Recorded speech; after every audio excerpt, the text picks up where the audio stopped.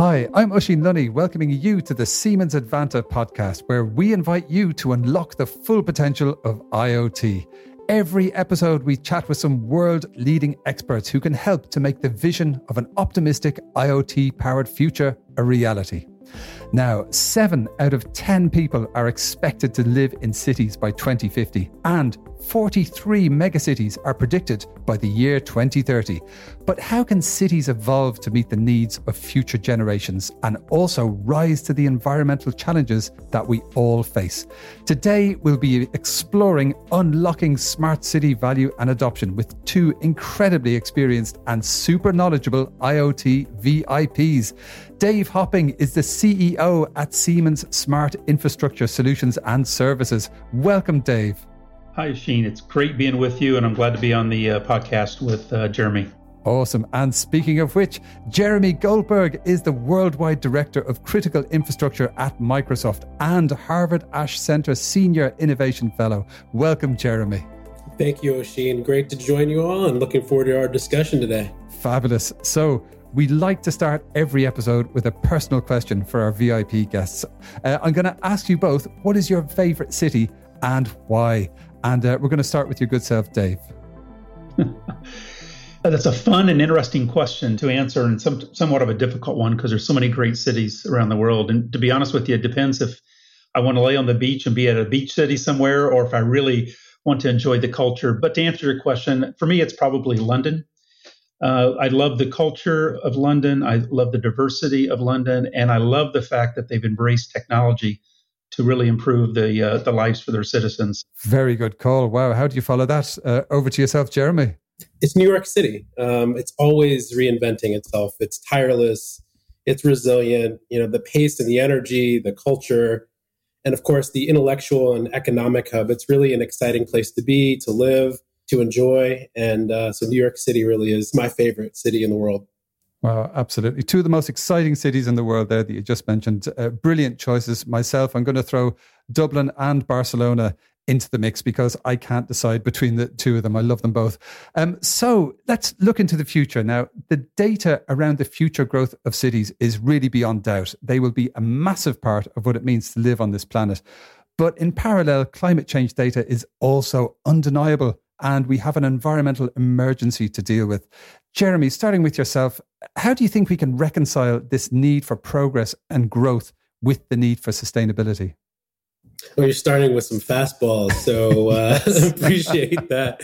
Great way to go. So, it really starts with the imperative to change. Sure. And, climate change, crisis events on the one hand, and struggles to really provide services to everyone who needs them. Yeah. So both problems will escalate in our cities if we do nothing. So no one can deny the urgency. Floods in New York and Belgium, the issues with the Texas grid, all these things within a city environment. Mm-hmm. And this commitment really to a higher purpose goes right up to our CEO, Satya Nadella. So digitalization and sustainability are no longer the nice to have. These are systems that allow us to measure, really to analyze so many more things about how our cities work and what will allow them to effectively respond to these crises. So running them all, on increasingly efficient systems with the overarching goal of getting carbon emissions as low as possible and as quickly as possible, right? It's not a race against the clock. It's already been ticking, right? Wow. I don't think we need to reconcile these things. The solutions to both are just down the same path. Excellent. I'm very happy to hear that. That's very optimistic. You really get that sense of urgency from what you're saying there. So coming over to yourself, Dave, the technology is central to the solution for smart cities, but it might be helpful for our listeners just to step back and define what we mean when we're talking about the smart city opportunity. What kind of scenarios do you see being able to benefit from smart infrastructure technology, and why? I totally agree with what Jeremy mentioned. I'd like to piggyback on this a little bit. Cool. Growth is inevitable, first of all. Yeah. We're forecasting to have roughly 9.7 billion people populating the planet by 2050. 60 to 70% of that population is going to be in cities. And for us, from a technology standpoint, we recognize that growth is inevitable, but it has to be sustainable. What I mean by that is it's not okay just to keep doing more and more and more. the carbon emission topic, decarbonization, how people live and work, more of a congested world. Jeremy, as you mentioned, the world challenges we have around resiliency or security, whether it's weather related or otherwise. These are all facts and extremely important topics. And what we believe in Siemens is that technology is an enabler to help with that growth, to make infrastructure and to make technology more sustainable over time. So for us in our business, we focus really on utilities, grid, industries, and buildings. So it's not roads, bridges, et cetera. And there's a number of different use cases around helping to decarbonize cities, helping cities be more efficient, whether that's more operational cost or energy, helping people be more safe and secure while they're in cities. And so there's many specific use cases by vertical market, but these are some of the value propositions that tie into this challenge of growth and population expansion over time. And we need to solve this problem, or it could be very detrimental to the world. We have to start thinking about the solutions that are effectively system-wide. At the same time, to Dave's point, right, solving the short-term problems, right? There are a number of things right now in front of us, but thinking about and having an eye toward how that's enabling the long-term plan that we know we have to tackle system-wide. I think it's important maybe for the audience as well is that when we talk smart cities, sometimes it's a buzz term and it can be something very large. It could be something very small. So you go to areas like China, for example, and they're building entire cities and they have the luxury to build it from the ground up, taking into account resiliency, security, decarbonization, efficiency. But as we all know, there's other parts of the world, whether it's some of our favorite cities, where they exist today. And a city is made up of a lot of small pieces, right? You have office buildings, you have hospitals, you have universities, you have residential. And so how you make a city smart, sometimes it can't happen all in one fell swoop. Sometimes it takes place over time. And the value propositions can be a little different by the vertical market that you're dealing with, whether it's in education, living space, university, et cetera. So it is a complex topic, but I think it's a challenge worthwhile that we all work to solve. Speaking about all of the different perspectives on what makes a city, what makes a smart city, for the folks who live there, a lot of the overlap with city management is via councils, local and regional governments, those kind of organizations. Coming over to yourself, Jeremy, how do you think the IoT can help city governments to better serve the people who live there? You bring it to the most central part of all of this, which is within a city, it's people. Yeah. And most people simply view government services as something from the government. And so the operational landscape of city governments, including the services that are provided to the public, it's your transit, your social services. These are the things, most people interact with on a regular basis.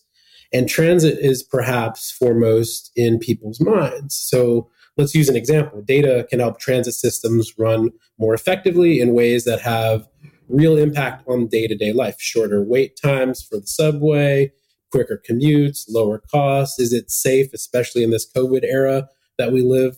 There are a number of great examples of how to integrate a lot of these disconnected systems into a way that speaks to the needs of the people. And it's a data as the foundational part of it. Totally. And we live in a world of joined up user experience and consumer experiences, and there's a certain expectation that things are just going to work and they're going to be seamless and they're not going to be siloed. And, of course, exactly as you're saying there, that applies very much to consumers' experience within a smart city. So it looks like there is a huge opportunity for cities and the organizations and governments that run them. But as the recent IPCC report summarized, we've really reached a crisis point in terms of the speed that we need to deploy this amazing technology. And I quote, they said it was a code red for humanity. Now, Dave, coming over to yourself, we have a lot of C-suite listeners to the Siemens Advanta podcast who will possibly be wondering, how can they deploy and leverage these great solutions at speed? What's your advice? My advice is to, first and foremost, it's good to have a plan and a strategy, because just use an analogy. I don't think you eat an apple all at once, right? You take one bite at a time. So when you're looking at a city, What are they trying to achieve? And Jeremy, you mentioned a lot of what cities are trying to provide to their constituents and to their residents. They need to have a strategy. It would be good to work with a company that could help them lay out a vision for the future, and then look at individual use cases that provides value to the city and their residents on an individual case that makes sense, but ties into the strategy that the city is trying to achieve. I can give one simple example. We actually deployed something very simply in a city that is saving millions of dollars to the city, and it has to do with utility manhole covers. So there's millions of manhole covers. They get damaged, they get broken into. They actually have trucks that run around and repair these on a regular daily basis. And so we actually deployed IoT technology and placed that data into a cloud platform so the city could see their status of all the manhole covers and therefore proactively know when there was a problem, when something was broken into, when one was removed, when maybe one was flooding, and that they could proactively deploy then response to fix that. Now, in the big scheme of things, manhole covers might not seem so important, but in a city, it's millions of dollars. There's millions of these, and the savings associated with that individual use case might seem very simple, but that's just an example of how one specific activity can really add value to the city. And the payback, by the way, was less than a year and a half and saved the city millions of dollars, which then they were able to redeploy those funds for other services within the city. So this is just an example, and there's hundreds of these, but it has to be part of an overall plan and trying to understand what the city is trying to achieve for their citizens. If I may kind of just add in here too, because I mean, it's obviously always best illustrated by these examples and where there has been an impact, where the technology being deployed, where moving quickly really does drive the intended kind of outcome that the government would hope for its people. To anchor this really though, Satya put it, last year, he talked about seeing, 2 years worth of digital transformation in 2 months. Wow. From remote teamwork and learning and customer service and all these, really amazing kind of innovations and technology. At the same time, to the point that Dave raised about strategy, today with digital transformation and the rapid kind of development and application of these technologies top of mind for lots of government agencies, the path forward as part of the planning should both include, consistent investment in the new technologies that improve the services, but I say simultaneous investment in top-tier security. Security is sort of the elephant in every room, but we're in a situation where we know it needs to be done. We know that the tech works. It's there. It's ready to go. We have the business cases, which both of you have mentioned there. But of course, people in government are working for the public and are very much influenced by what the public are thinking. So, Jeremy, from this perspective, do you come across any kind of blockers in terms of public support or public understanding of IoT in cities? And how can we address them? Fundamentally, I think what we're talking about here is a trust problem. Trust is key, right? More data equals more opportunities to lose trust. But good use of data builds trust. So people need to experience this all working better for them to generate better trust in our public institutions. There are 3 particularly important points. It's, service delivery is where it starts, right? People need to go to government for something with delays, costs, difficulty, finding the information, challenges, all of it leads to lost trust that government, can't effectively do its job. The transparency pieces, right, around an agency and people increasingly, understand the stakes of data collection and analysis, and the public sector needs to take it seriously. So this means really being, absolutely clear about what data is being collected, for what reason, and how it's being used. So give people the ability to check in on this, as the Estonian government, for example, has, which is a great partner of Microsoft. So people there have an ability to see who within the government has accessed their data and can contrast it to see if they believe it's been misused. And then finally, it's engagement. You need to get out into the communities and actually work with people and trusted organizations there. So we know that governments that are physically closer to their people, like in cities, as we know, are trusted more than those that are further away. So working with people to understand their concerns and bring to bear those resources to help solve those problems with them. Indeed. So trust is absolutely the new oil. And I'm so glad you mentioned Estonia there. I'm an Estonian e-citizen myself. I've been to Tallinn, absolutely love it. It's a fantastic vision of the future there. So speaking of which, Dave, talk to us a bit about the long-term view. How can people in public and private sectors who want to implement these kind of great technologies, how can they actually ensure long-term success? Do you have any tips there? Yeah, I think the emergence of new business models can really help with this. And what I mean by that is I think there's an opportunity to really be more aggressive in the marketplace with more public-private partnerships and have more of an outcome-based business model where maybe a city would pay for value of the IoT technology or smart city technology based on outcomes that they're trying to derive. That way they're paying when they use it. And that way they're also paying based on outcome that they're expecting to get. And I think this can really help with this trust question, because otherwise, maybe years ago, it was more of a capital outlay and maybe you wouldn't trust the vendor or maybe you wouldn't get the results that was promised. And so you combine new business models with an outcome-based approach. And I really think that this can help enable faster adoption of these technologies and results in cities. And they exist today, by the way. They exist today with energy as a service or data as a service or security as a service. Absolutely. Yeah. It sounds like the opportunity for cities is massive, and there are very helpful and innovative new business models like the ones that you just mentioned for cities to actually dive in and, get this stuff moving and start reaping the benefits ASAP. Speaking of which, coming over to yourself, Jeremy, there's, of course, a lot of current and upcoming investments being announced, investments in infrastructure.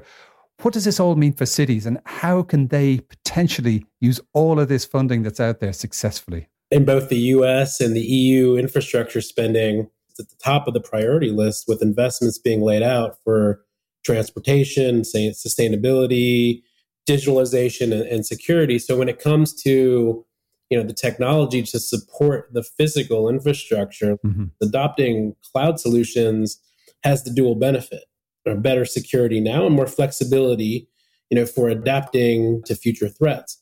So that'll be a key priority for critical infrastructure operators and organizations and other public sector organizations. And I should add also, not only will those help these organizations operate more securely, but cloud migration also offers opportunities for operational improvements, as we discussed earlier. Indeed. There's cool technology like digital twins, and there's operating systems for cities that are just mind-blowing. They can optimize stuff in the digital world before it happens in the real world. So it seems like so many people are going to live in cities, and there is a chance, a real opportunity for cities to thrive, to evolve, and to benefit from these massive funding opportunities. But to remain attractive, they really need to have a bit of a rethink about the systems, the purpose, the principles on which they operate, and really focus on the needs of future generations, because that's where so much of the focus is rightly going. So, open question to both of you, and I'd like to start with yourself, Dave. What would be your key messages and action points for our C-suite listeners? What do they need to know about to empower them to take action to ensure that our cities are smart, resilient, sustainable, and future-proof? Yeah, my key points would be have a plan, have a strategy, take an outside-in view to make sure you understand what's potential and what's available in the marketplace, and then design your infrastructure improvements, whether that is road, bridges, buildings, airports, grids, to utilize technology and have a long-term approach. And I would really ask the cities and the C-suite audience, look at total cost of ownership and not just first cost, because for me, we should not be spending money on infrastructure in today's world, in today's technology environment, without making it smart, without having it be connected and lowering total cost of operation and total cost of ownership, no matter what type of infrastructure we have. So these would be some of my key points that I think we should really, really take a look at. Indeed. And from the sound of what you've been saying, a lot of this stuff pays for itself really quickly. And, there's so many more benefits associated with freeing up that long-term budget as well, and kind of helping them to get out of a rut maybe and really grasp the nettle of the future. And coming over to yourself, Jeremy, what are your top tips in terms of cities, in terms of technology? And, what would you recommend our sweet listeners take away with them today? Technology, with purpose, right? So when we think about it in those terms and we begin with resilience, the importance of connectivity and a data-driven approach to protect people and critical infrastructure during crisis or in preparation for the unforeseen events that happen in everyday life in a city. So tech is an enabler for adaptability, both for the short-term, response, where we're talking about, minimizing disruption and rapid recovery. And so future-proofing, that's where I would be really thinking, is about how do you adapt to the long-term change. Second, on the sustainability and decarbonization pieces, more energy efficiency, higher performing buildings, let's say, and infrastructure. Tech plays a critical role. And Microsoft, with its network of, several 100,000 partners, and our partnership specifically with Siemens, integrating, a lot of buildings into the new energy system, right? Efficiency matters a whole lot. Decarbonization, matters a whole lot. And so across an entire supply chain, so the more efficient we can be on the consumption and the more positive impact, ripples through that system. And finally, it's on the quality of life pieces. Tech's role in creating a new future of work, for example, for a better employee experience in what is now a much more flexible, hybrid-oriented working world. And that's not specific to any one industry, but I would encourage and really focus on how to meet the needs of the public sector customer in this case, in terms of how they can more effectively work and plan for the long-term reality of a hybrid work environment for government officials. I loved your comment about technology with purpose. Our two companies have that in common. That's one of the key pillar value propositions of Siemens, and this is what we also strive to do every day. So I loved your thought on that. Thank you. Well, the public-private partnership orientation about this, and I know it's clearly part of the core values of Siemens and of Microsoft, and so we're in this for the long game, for sure. I agree. Absolutely. Technology with purpose across the board. And we've got a great glimpse today into what this can actually do and mean, and the difference it can make for all of our futures. So thank you so much to our duo of smart city gurus for giving us a glimpse of a very exciting future of how we work and live. Thank you to Dave Hopping, CEO at Siemens Smart Infrastructure. Thank you very much. I really enjoyed it. And Jeremy, I look forward to the dialogue and look forward to following up with you afterwards. Tremendous. And speaking of which, thank you very much to Jeremy Goldberg, the Worldwide Director of Critical Infrastructure at Microsoft. You're welcome. Thank you for having me. Enjoyed this thoroughly, and thank you for your teams and helping to get this all organized today. Really appreciate it. Outstanding. So listeners, thank you so much for joining us for this fascinating discussion. If you enjoyed the podcast, please don't forget to tell your friends, colleagues and family, and feel free to subscribe to the Siemens Advanta podcast wherever you get your favorite podcasts. See you next time.